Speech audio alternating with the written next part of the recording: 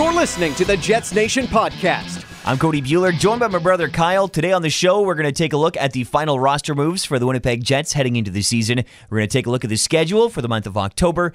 And of course, we've got your Central preview. We're going to take a look at all the teams in the Central Division and kind of predict where each of them are going to land. And of course, we'll wrap things up with your Winnipeg Jets. All right, so for segment number one, before we break down the Central Division and before we look at the schedule coming up, I think we kind of need to look at the Winnipeg Jets team. They have now released the final roster. They have one extra guy. Unfortunate for Nick Petan. Our condolences out to Petan and his family with the passing of his father. So he actually doesn't count as a roster player right now. And so we'll get into that a little bit more. But so he's not with the team at this moment. So the Jets have an extra player on the roster right now. And so, Kyle, when you saw that final roster and you saw who was all on it, any surprises or anything that really stuck out for you? Well, this is kind of a weird situation, just the way how everything unfolded, because Petan started training camp with the Jets, and he was in the mix as a bubble player, and now getting that non-roster status exemption from the NHL makes this a little bit interesting because the Jets were going to have to narrow it down to 23. We knew that. But with this whole situation going on, they actually only had to limit it to 24, so they got to keep an extra player, at least right now. So the Jets kind of had to defer maybe their hardest decision until Nick Petan comes back, because how it worked is the Jets sent down most notably Sami Niku along with a bunch of other players over the weekend last week, and then got rid of Spacek, got rid of Stanley. Essentially were formalities. They were both injured, so they didn't get sent down with the first batch of players. They were both assigned to the Moose, and you essentially had this one cut left. The Jets were at 25 players, had to get down to 24 with the Petan exemption like we mentioned. It was essentially between Lemieux and Poolman. It is what it came down to. At that point, the Jets had 8 defensemen, so they elected to send Poolman down to run the typical 7 defensemen, along with 2 goalies and 14 forwards, to elect to go with the more typical route that most teams go, and that's why they kind of had Poolman being sent down over Lemieux. Now, in our last podcast, we were talking about this, pros and cons, and I don't think there's too many surprises. We were both kind of pulling for Sami Niku to make this roster, but we understand why he gets sent down. Because of waiver exemptions, he can go down to the Moose. Nobody can claim him. You don't see a lot of players getting claimed, but you did see that with the Toronto Maple Leafs. Both of their goalies, Pickard and McElhaney, both getting claimed off of waivers as they tried to send them down. And then they actually traded away a defenseman who potentially could have been claimed as well. And so there's a prime example of what happens when you have a lot of extra really good players. And so that's probably what could have happened for the Winnipeg Jets had they sent down Sherratt or sent down Morrow. And so for sending down Niku and Poolman, it's kind of what we talked about, just kind of made sense. And so now the guys who are kind of on the bubble that we identified, Dano, Lemieux, Vesalainen, Petan, those kind of 4 guys on the bubble, one more guy still has to go down. It's not going to be one of the defensemen, Sherratt or Morrow. It's going to be one of these forwards. And just the way the Jets have gone in years past, it's usually the guy who can pass through waivers easily. To me, I think it's probably going to be, depending on how the season starts, but I'm going to say Lemieux. Yeah, and that's definitely fair. And like you said, you kind of went over a bunch of different categories there.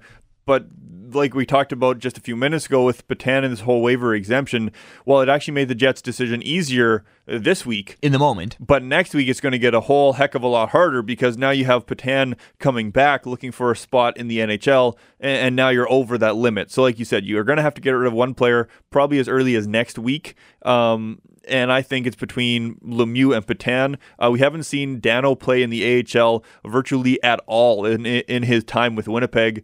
He's been in that press box role. I think he's played 6 games total with the Manitoba Moose over the last 3 seasons that he's been here. So I think Dano's locked in, essentially guaranteed. Vesalainen's been skating alongside Roslovic and Ehlers in practice. He's essentially a lock to be on the opening day lineup, not just on the roster card like Dano is. So I think Vesalainen's spot is kind of safe, at least for the first couple weeks of the season. For at least the first 9 games, I would imagine. Well, exactly. And then it's pretty much Lemieux and Petan. The interesting thing about Vesalainen and his contract status, a slightly different kind of entry-level slide, being an overseas player. I have to look into a little bit more details, but I don't think it is the actual 9-game like you would see a junior player. It's a little bit of a different entry-level slide if you wanted to delay that contract another year. So, but they are still able to delay that contract another year if he goes back to Finland? I don't actually know. Well, I guess that's something we should probably look into, I guess, for the next podcast. Yeah, because the rule is he can go back to Finland. That's not the problem. Just the fact that if they could save that extra year of his contract, I believe if he goes back to Finland, that is the only way it can still be saved. I'm not sure what the threshold of games is. Because if he plays in the AHL, it'll still burn a year of his entry-level contract. Yeah, so the only way that Vesalainen might be saved is going back to Finland, and we'd have to check the details on that, and we'll follow up on that next week. All right, so now taking a look at, just kind of wanting to mention Nick Petan again, really feel for the guy, a passing of his father. We don't know when he's going to be back. This could be a week, this could be a couple weeks, and it's kind of going to be up to the player to a certain degree when he feels he's ready to come back, and he might not get in the lineup right away again if the Jets feel he's not in the right headspace to get back in the game as well. Well, definitely, and he might not even been in the roster regardless, talking about Vesalainen before, skating alongside Ehlers and Roslovic. If they start to play well together, Petan essentially has no shot to be in the lineup on a daily basis. He's kind of fighting just to stay with the Jets organization.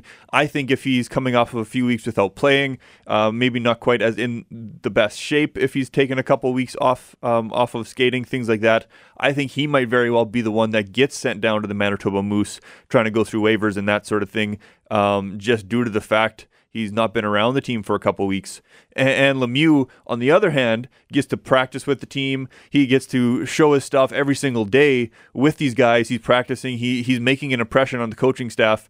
So kind of just an added benefit to Lemieux during this time as well. I just don't think they're going to send Petan down because I think he would get claimed off of waivers. That's why I think that they're not going to send Petan down right away when he gets back. I think they're obviously going to get him either in the press box or in the lineup. I think Lemieux would be the guy who's go down because Lemieux is still waiver exempt. Yeah, no, I agree with that. The last interesting thing to mention is that Petan's deal is actually a two-way deal, essentially meaning that his minor salary is nothing compared to his NHL salary.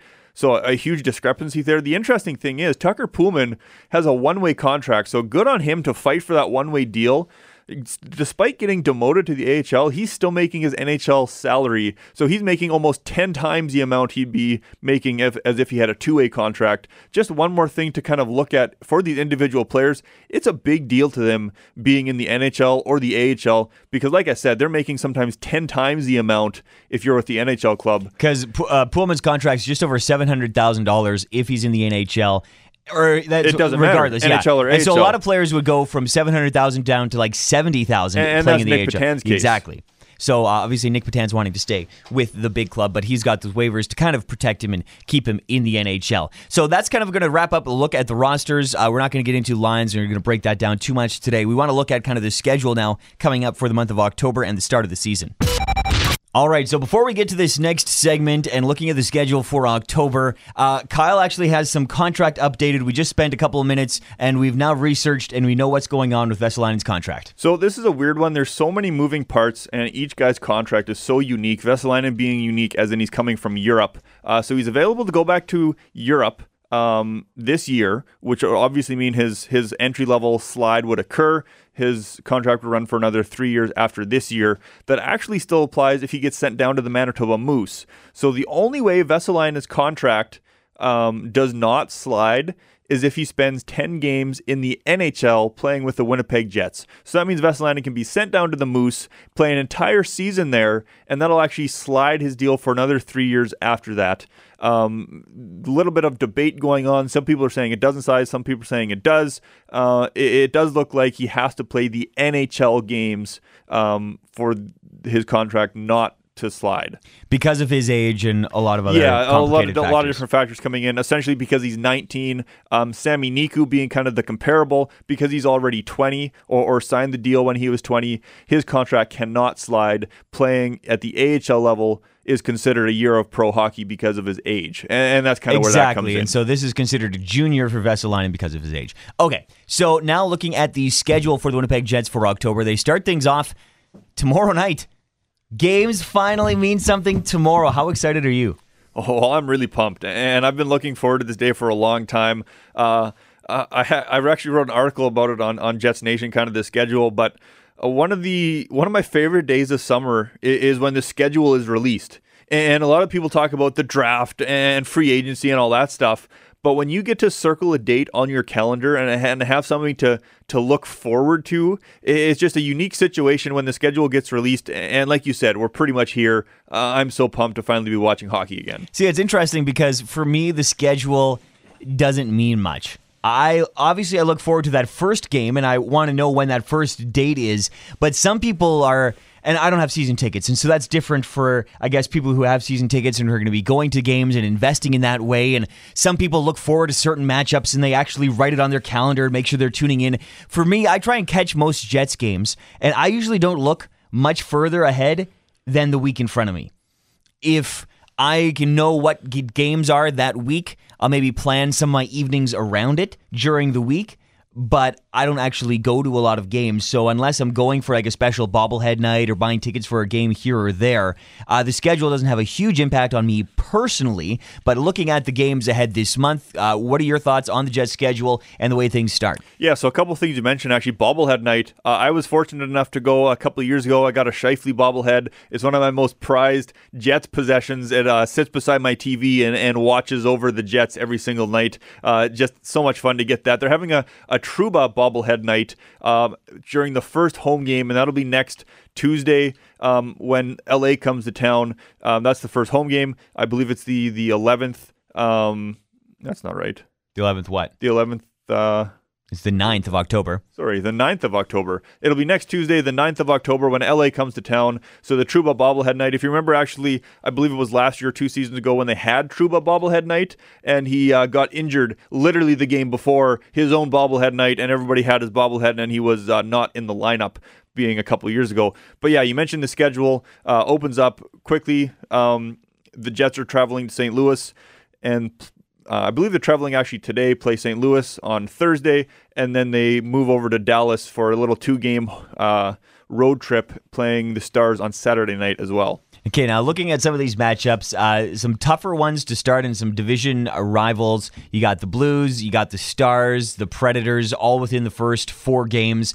There's some softer matchups, and looking at the Carolina Hurricanes, I'm looking at you, Carolina. They also play the Canucks, they play Arizona, they play Detroit at the end of the month, so 4 of the easier teams, if you will. They have another date with the Blues, and then a couple of dates at the end of the month with the Maple Leafs, and those will be some tougher ones, playing a team that a lot of people are expecting to be very good. Yeah, so you say tougher. I find the schedule actually is quite easy for the Winnipeg Jets if you dissect it a little bit. I have an article coming out on Jets Nation doing exactly this, dissecting the schedule. So just looking at it quickly, like you said, 3 out of the first 4 games are against Central Division opponents.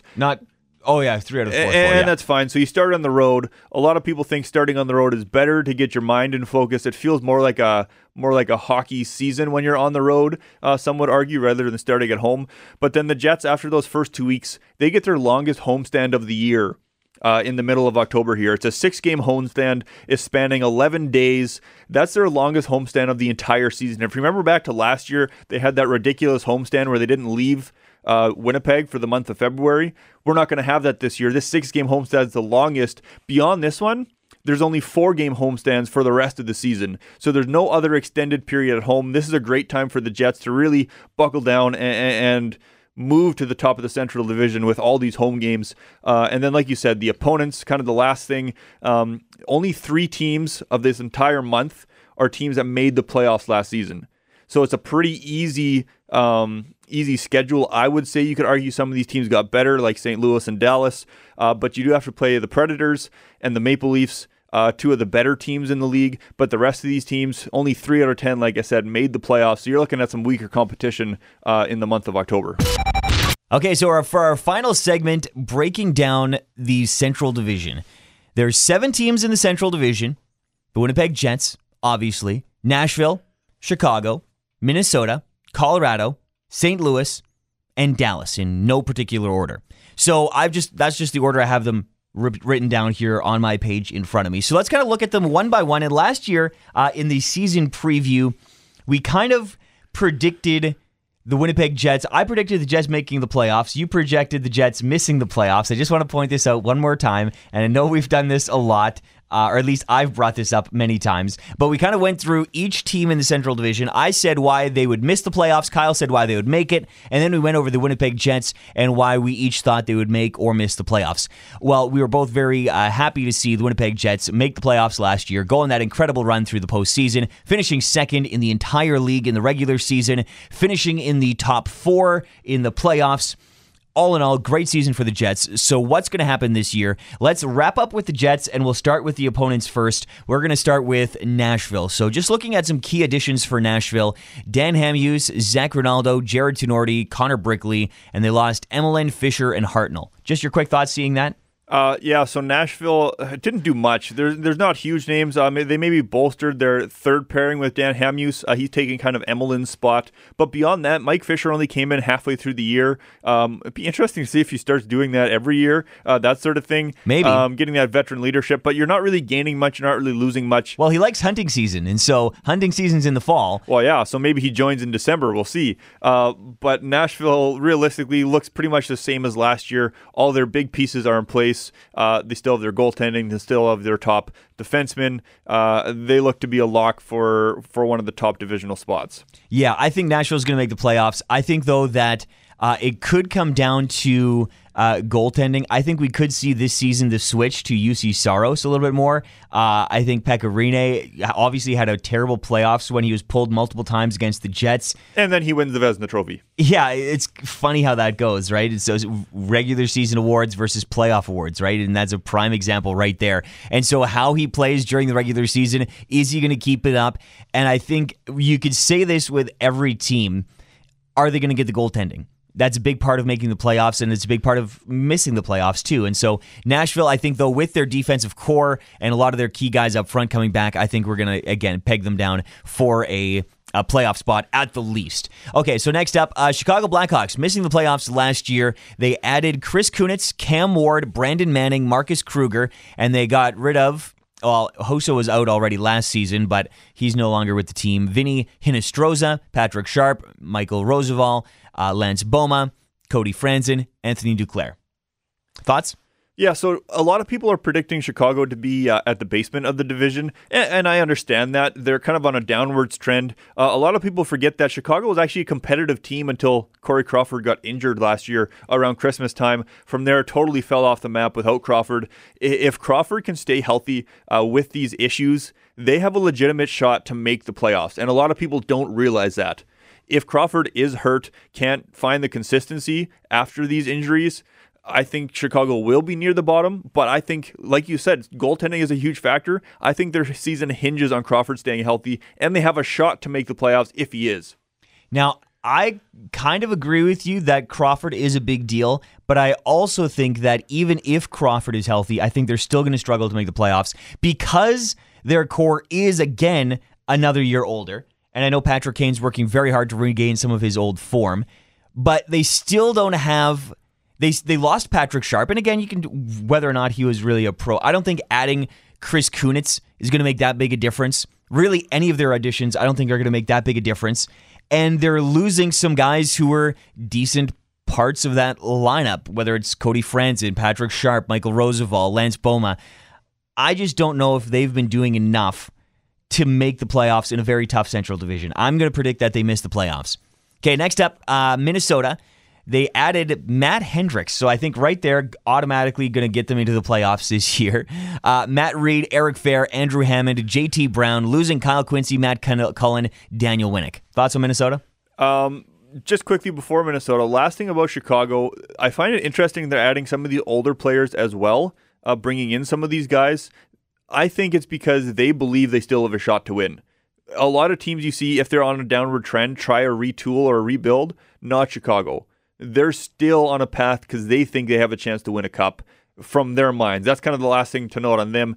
Minnesota, I think, is on a severe downward trend. They've been kind of a perennial playoff team for a number of seasons, super consistent, but you're bringing in guys that are old and that can't keep up with the speed in the NHL. Guys like Eric Fehr, Matt Hendricks, and yeah, maybe they can play on a fourth line every once in a while, but they're not going to help your team enough to really make you improve over last season. I think Minnesota's kind of a bubble team if they make the playoffs or not. Yeah, I think they didn't lose too many players. They didn't really add much either. So again, I would put them in that bubble category. Here's kind of an interesting one. I know you used to be a Colorado fan before the Winnipeg Jets came back, and I'm sure you still have some allegiances to the Avalanche. They added Philip Grubauer, Brooks Orpik, Matt Calvert, Ian Cole, and Scott Kosmachuk, but then they got rid of Orpik. And so that's not really an addition because... This is a fun one. If you remember that 24 hours, Washington traded Brooks Orpik away. Colorado bought him out of his contract, and then he re-signed with Washington all in a 24-hour period, essentially just to get Washington out of a cap crunch because Orpik had a high cap hit. So now he's on Colorado's books, and they got Grubauer out of that whole process. Just a weird skirt around the cap for the Washington Capitals and the Avalanche last season. Now, I think this is good for the Avalanche, but I think this is also, and I was looking at some of the advanced stats, and I know you've written about all of these teams in great detail, but their PDO, which is kind of a luck stat based on, that is, correct me if I'm wrong, shooting percentage divided by save percentage? Shooting percentage plus save percentage. Shooting percentage plus save percentage. And so basically, are you scoring more than your...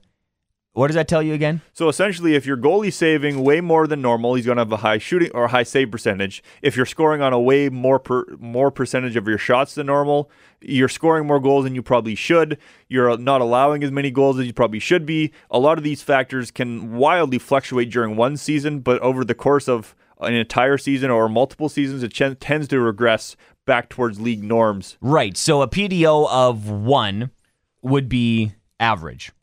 Essentially out of 100, 1, same thing, yes. Right, or 100, sorry. And so the Colorado Avalanche this last year, they had a pretty high PDO, well above that, when all of their seasons before that were below. And so somebody was saying, or I think you were even kind of noting kind of regression back to the norm. I think Colorado, they have some younger guys like Tyson Jost, and Tyson Barrie's still developing and getting more comfortable in the league. I don't even know if he's been in around for a while. I don't even know if you can still say that anymore. But they do have some younger players. They lost Blake Como, Nail Yakupov, not a huge loss. They added Matt Calvert. I think he can be a depth player. Philip Grubauer, I think, could be their starting goaltender by the end of the year.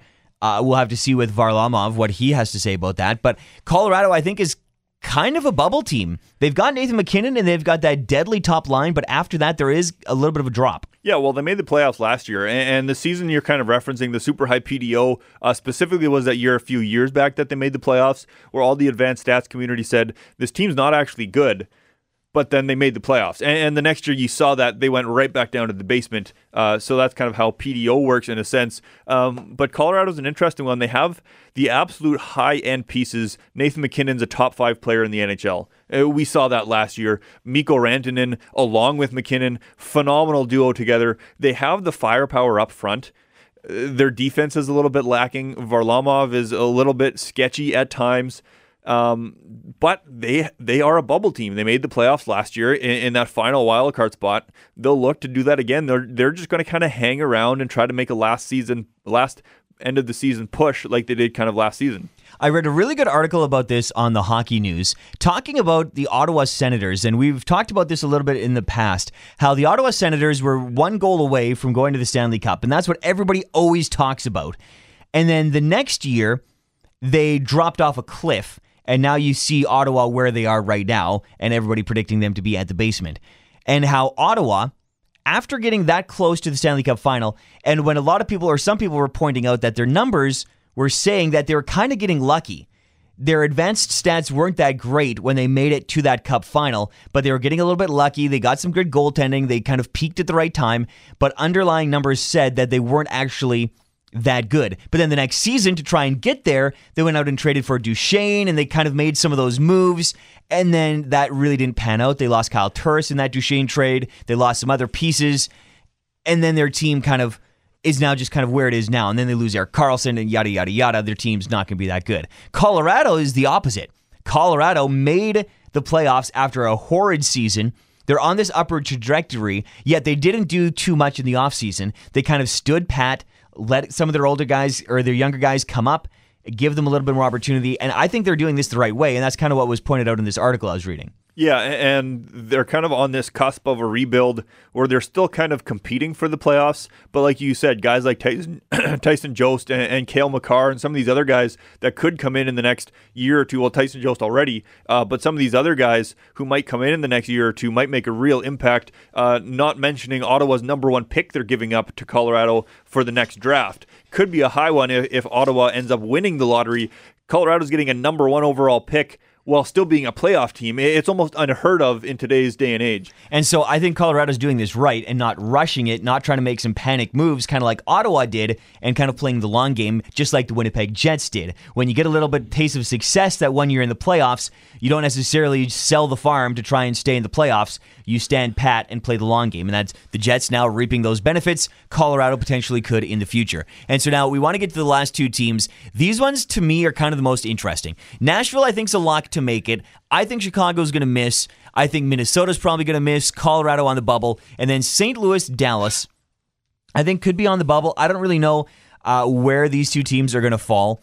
You can make a case. St. Louis probably had the most overhaul of their lineup this offseason. Ryan O'Reilly, Tyler Bozak, David Perron, Chad Johnson, Patrick Maroon. 5 players that are legitimate starters added to their roster. They're getting rid of Sobotka, Berglund, Stastny, who left at the trade deadline, Tage Thompson, and Carter Hutton. So your thoughts just seeing those moves initially? Well, it's interesting. They lose some very good pieces, but they bring back some very good pieces. St. Louis has now incredible center depth. They already had a good line with Schwartz on the top line, with Shen playing fantastic. The Blues were a solid playoff team last year until Jaden Schwartz got hurt. He derailed their entire season. They ended up losing, I think, 5 straight games after he got hurt. Had a horrendous month of February. It all led to Stastny being shipped out of town when they were still in pretty much a playoff spot. 2 points out of the playoffs when Stastny got shipped out. Now, in the summer, they kind of half retool, rebuild. You're bringing in O'Reilly, you're bringing in Bozak. These are veteran players. They know how to play with multiple types of players, multiple different lines. Their center depth with Shen, O'Reilly, and Bozak is phenomenal. Arguably the top 3 centers of any team right now. If you're looking just at the center position, they could rival anybody in the league. So where do you have these guys? Not to mention Jake Allen had a rough season. If he improves, I think St. Louis could finish top 2 in the Central. I think St. Louis definitely has a shot of making it back into the playoffs this year. I think they're going to be definitely a tough test, and we're going to see them early with the start of the season coming up. But like you said, I don't know if they can rival the best of the best. I think if you look at Toronto, they probably have the best centers with Matthews, Tavares, and Kadri. I think those by far are probably the best 3. But then you look in Pittsburgh, they've still got Malkin and Crosby, and I can't think of their third line center. Do they still have Hagelin on that third line? It wasn't even... No, it wasn't Hagelin. He was on the third line, but either way, I still think that there are teams that would be better, or at least comparable. And so you're right. But St. Louis, very good. I think, yeah, you're right. Playoff team, starting to ramble. Let's go out to Dallas. Last team in the Central Division. Your thoughts? They added Roman Polak, Valery Nichushkin, Anton Hudobin. They lost Lettinen, Hamhuis, and Roussel. Yeah, so Dallas didn't lose much, brought it in a little bit. They're an interesting team. They have, I would argue, it's the best line in hockey with Sagan, Ben, and Radulov. Absolutely phenomenal. Each of those guys scoring in the 70-ish or more points last year. Just a phenomenal line. Beyond that, they were brutal. They had no depth. Even the second line was bad. Nichushkin should help a little bit, but they're still... Maybe. They've had that experiment before. Well, he went to Russia. They drafted him. He went to Russia in the last couple seasons. Now he's back. Maybe he's going to help a little bit, but still, their depth is severely lacking. That top line can only help them so much. They're just extremely top-heavy, and I can't see them being much more than maybe third in the division. They might be fighting for a wild card spot depending on how it goes, but they're a tough team to read heading into the season. Yeah, I definitely think there's a chance they miss the playoffs. And so now, looking at all of those teams, looking at the Winnipeg Jets, and we've talked so much about the Jets. This is the Jets Nation podcast, obviously. Your thoughts, where does Winnipeg fall? Where do they finish this season? TSN, they're projecting a cup win for the Winnipeg Jets. Your thoughts? Well, I think it's going to be Nashville and Winnipeg fighting out for the top spot, like most people predict. I think it could very easily be like that. As for third, I think it's between St. Louis and Dallas fighting for that third spot. And then I think the rest of the teams are kind of bubble teams between Colorado, Chicago. You never know where those other teams are going to be finishing. So I think it's kind of the two at the top, St. Louis, Dallas in the middle, and everybody else kind of fighting for that last kind of wild card spot. Yeah, I think the Winnipeg Jets' depth, I think just their lines are so stacked with Blake Wheeler and Mark Scheifele on that top unit, no matter who's playing on their wing, especially Kyle Connor, the way he's just took off offensively. Patrick Laine, one of the best snipers in the game, playing on your second unit. I think he's going to be even better this season. And then guys like Nick Ehlers, who's really stepped up offensively. Jack Roslovic, I'm looking to have a good season. And we got to always keep in mind, Brian Little does contribute a lot. The defense looks solid. I don't have too many concerns on the back end. And yes, we look at it so... Sometimes we just talk about it in such great detail that we kind of lose the big picture. Like overall, the Jets defense actually is quite good. When you think about it, when you think of Trouba, Morrissey, Byfuglien, and a lot of teams don't even have that many recognizable good players on their back end. And then, of course, Vezina candidate, it all does depend on the goaltending for all these teams. If the goalie gets hurt right away, it could be a real rough season. But if the goaltenders all stay healthy, I like the Winnipeg Jets shot. Yeah, talking specifically about the Jets is easy to nitpick. That's what we do here at Jets Nation. We're looking at the minute details of the lineup. You're looking at the backup goalie position. You're looking at the left shot third pairing defender. You're looking at those things because we can. That's what we do. We're not looking that closely at these other teams, and those other teams aren't looking that closely at the Jets. They just see, as a general rule, you have Blake Wheeler, a 90-point guy, Laine, a two-time 40-goal scorer as a rookie and sophomore, Scheifele, one of the premier centers, Byfuglien, a monster, and a potential Vezina Trophy goalie in the back. So you're looking at, if you're only scratching the surface, the Jets are a fantastic team. When you start nitpicking, there are little places where you could improve, but I think this is about as good as the Winnipeg Jets can be heading into the season. Yeah, and I think they're prime, and I like all of the cup predictions. I hope that they don't internalize that too much and kind of expect that. I hope they play hungry, and they play that they need to earn this. But I think Maurice can do that for them, and I think we're going to have a good season, making the playoffs, and let's do it. Let's have a cup win. Find all of the Jets Nation podcasts at jetsnation.ca.